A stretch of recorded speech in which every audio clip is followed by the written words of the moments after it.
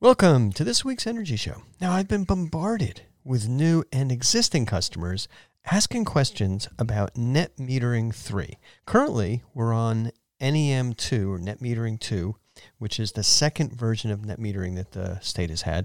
And the CPUC is in the process of changing that dramatically to Net Metering 3. And candidly, it's going to clobber the solar industry if the preliminary decision goes through. So today's show is all about the impact of this decision and what you can do about it.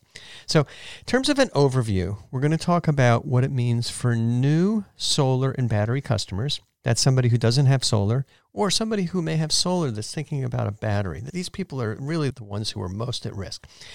We're going to talk a little bit about what it means for existing solar customers. Not a big change there.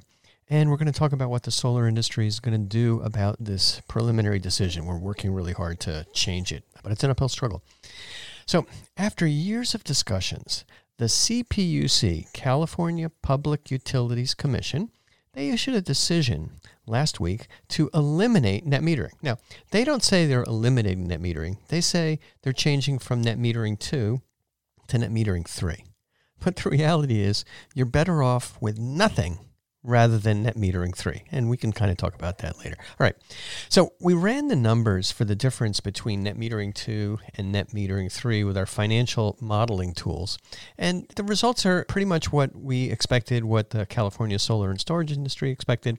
The results is that your paybacks for new solar, if you put in new solar, will go from about 6 years to 14 years. Now, the paybacks from adding a battery go from 9 years to 12 years. So it takes 3 times longer to pay back a battery if you're forced to do that under Net Metering 3. And with regular solar, it more than doubles the payback period. That's going to clobber it.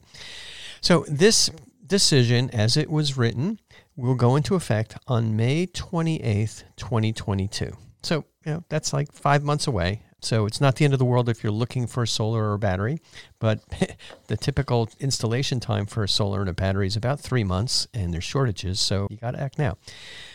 Without any doubt or hesitation, candidly, this isn't self-serving. My advice to anyone interested in solar or battery backup is act right now. Reputable installers, the companies that have been doing this for a while, your local companies that have inventory, have a conscience, they're going to be completely overbooked. The battery supplies, inverter supplies, and solar panel supplies are really not in the U.S. right now expecting this kind of a change. So those supplies are going to be really tight. I'd say some cases wiped out until the summer. Battery supplies are already really, really tight. Don't sign up with a contractor unless they have your equipment in stock or can guarantee that they're going to have the equipment. Go to their warehouse and put your name on a battery. And it doesn't matter what contractor you pick, they're all going to be swamped. So I wouldn't be delighted, but if you want to go with any contractor, it doesn't have to be Cinnamon Energy Systems. If you want a battery, if you want solar, time to do it now. All right, so let's dive into the details of this Net Metering 3 decision. First, why did the CPUC make this change? Well, it's simple. The utilities lose profits when homes and businesses install their own solar and storage. If you're generating your own power, or if you don't have to depend on the utility for backup power, you save a lot of money and the utilities lose that. It's important to understand the utility business model. It's baked into their business. It's defined by the state and the federal government.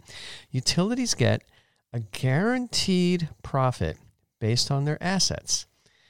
So if they put in more solar panels, in some solar farm somewhere, if the utility puts a lot of batteries in a substation, if they add new transmission lines to pipe power from out of state into California, those are all assets, and they get a big rate of return on that, 10 to 12%. It's a huge rate of return.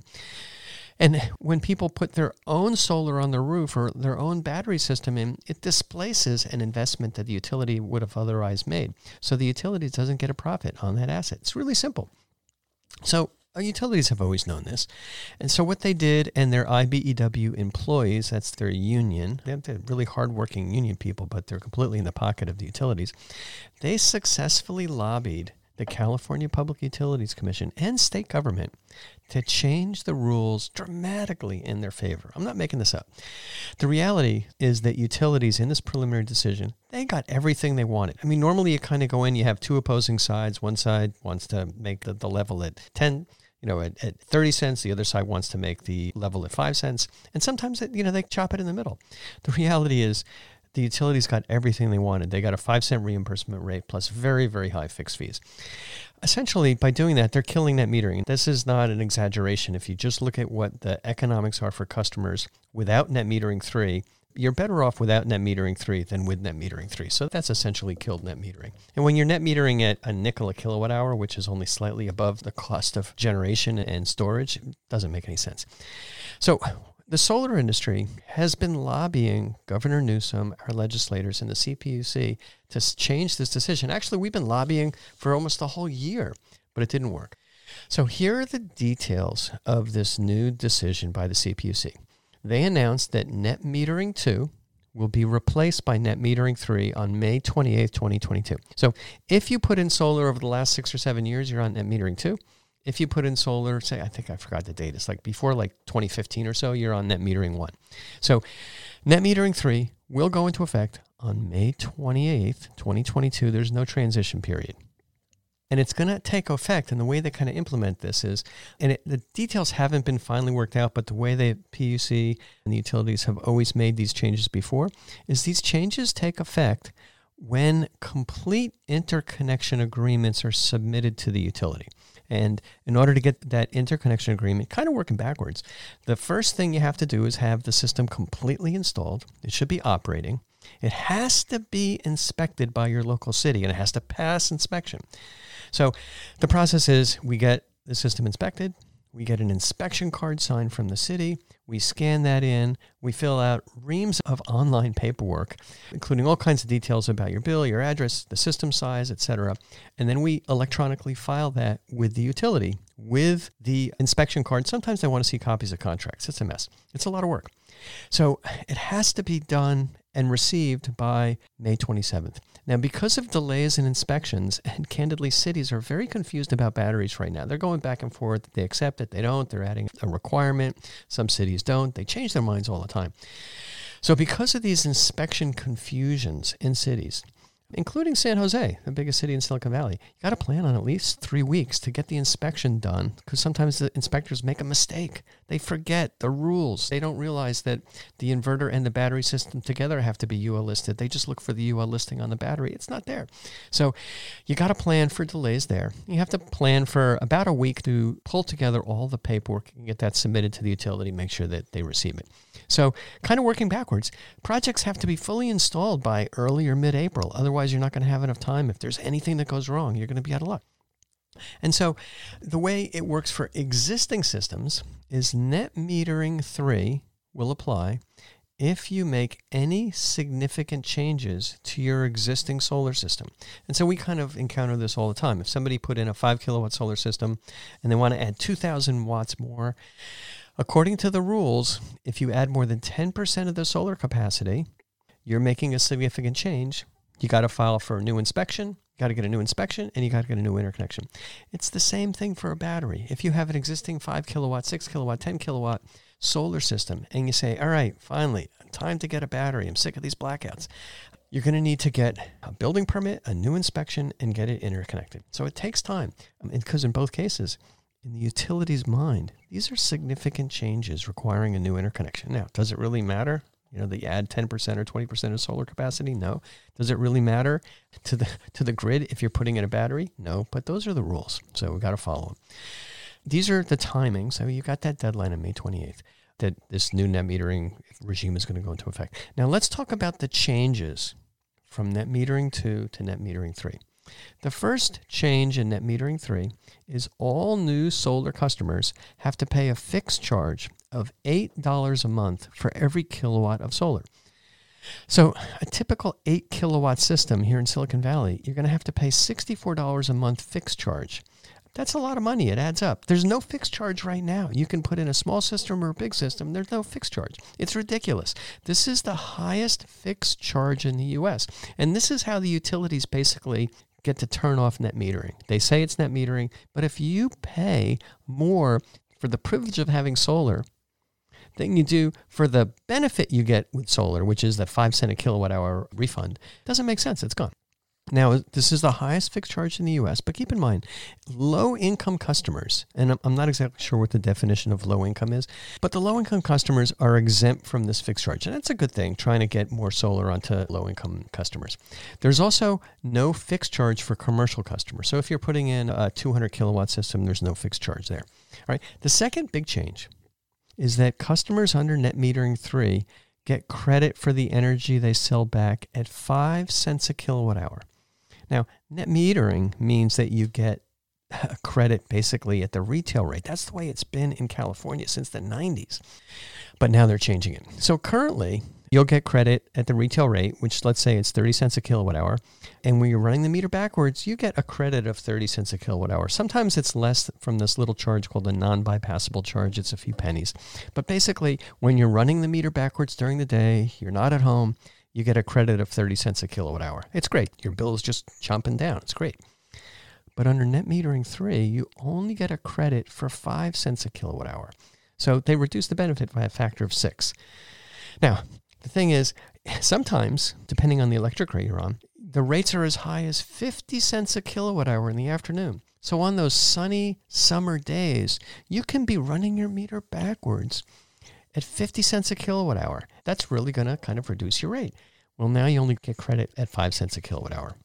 It's de minimis. Now, if you have a battery, and this is where the batteries kind of help significantly, you get much more value for your daytime generation. So, for example, under the ETOUD rate, the time of use D rate, this is the fourth rate they've had. They keep changing them. The rate is 38 cents during the evening and 19 cents during the day. So here's the thing. If you store your energy in your battery during the day, instead of selling it back at 5 cents a kilowatt hour, yeah, you lose the 5 cent a kilowatt hour rate, but you're storing that energy and you can use it at night when the utilities are charging you 38 cents. The EV rate is closer to 50 cents. So that's where you see the batteries have a lot of value. The batteries, in my view, are basically the antidote to bad metering policy, because heck, don't even use net metering. You just store the energy in your own battery. That's what they're doing in Hawaii. And then you use it at night when they rip you off with high rates. All right, the third change is that they're changing the grandfathering period for all current customers. So the grandfathering period now, if you signed up under Net Metering 2, was 20 years. This new decision, based on the utilities lobbying, they're going to just retroactively reduce that 20-year payback to 15 years. That's not fair. I don't even know if it's legal. It's kind of like if you have a fixed rate mortgage and the mortgage company 5 years later says, you know what, you got a 30-year fixed rate mortgage, but you know what, after 5 years, we're changing your rate retroactively. I'm not even sure that's legal. But so basically over the life of the system, by going from 20 years on net metering to 15 years, they could be taking away 25% of the value of your system. That's totally wrong. All right. But they're doing it. It's in the decision. So we got to fight it. All right, it's not all bad news. There's like one little glimmer of not so bad news. There's something called the market transition credit. Now, the utilities are so magnanimous. They decided that we're going to change net metering so much, but we're going to give people a tiny little credit per month for 10 years. It's called the market transition credit. It's $1.62 a month for 10 years. That works out to $1,200. So $1,200 on a $20,000 system, it's not nothing, but it's pretty insignificant. It's not going to change people's decisions at all. Now, as far as this market transition credit, there's slightly less worse news for low-income customers. If you're a low-income customer, you get a credit of $4.36 per month, or about $3,200 total. And also, these low-income customers don't have to pay a monthly fee. But still, when you run the numbers, because the reimbursement rate is only a nickel a kilowatt hour instead of, say, 40 or 50 cents during the day, really doesn't help anybody. The paybacks are longer for low-income customers, too. All right, so how has this been taken by the solar industry? Well, certainly it hasn't been taken lying down. The solar and the storage industry has been fighting this preliminary decision for over a year. We know it was coming. We're kind of lining up our allies. California Solar and Storage Association has been fighting it really hard because it's in our backyard. SEIA, Solar Energy Industry Association, Vote Solar, Sierra Club, and hundreds of other organizations have been fighting this, signing petitions, lining up. 120,000 petitions were delivered to the CPUC a couple weeks ago. But in spite of all these efforts, the CPUC still came out strongly against rooftop solar and strongly in favor of the utilities. The utilities got pretty much everything they were looking for. Now, obviously this is a preliminary decision. The fight isn't over yet. There's protests planned in January throughout California, but I expect that some or most of this decision will still be implemented. The CPUC is controlled by utilities. They have tons of lobbyists throughout the government, and they're really worried about the effect that people generating their own electricity or own backup power is having on their business. So my advice for customers depends on the situation you're in. If you're a new solar customer, if you've been thinking about getting solar, you're just kind of not sure, you're waiting, whatever, get a system installed as soon as possible. Contact your local installers, find somebody that you trust, get some references, make sure they have inventory. Do it now. If you wait, the good contractors are going to book up fast. And even if there's contractors that aren't booked up or new contractors sprout up, it's going to be hard for them to get batteries and solar panels in the first and second quarter. All right. If you have solar and you're thinking about a battery, you must get this battery installed before net metering 3 goes into effect, because adding the battery is a significant change to your system. Obviously, and also PG&E will know you have a battery because you can't hide it. You're not using any power at night. So you have to get in under net metering 2. You got to act right away.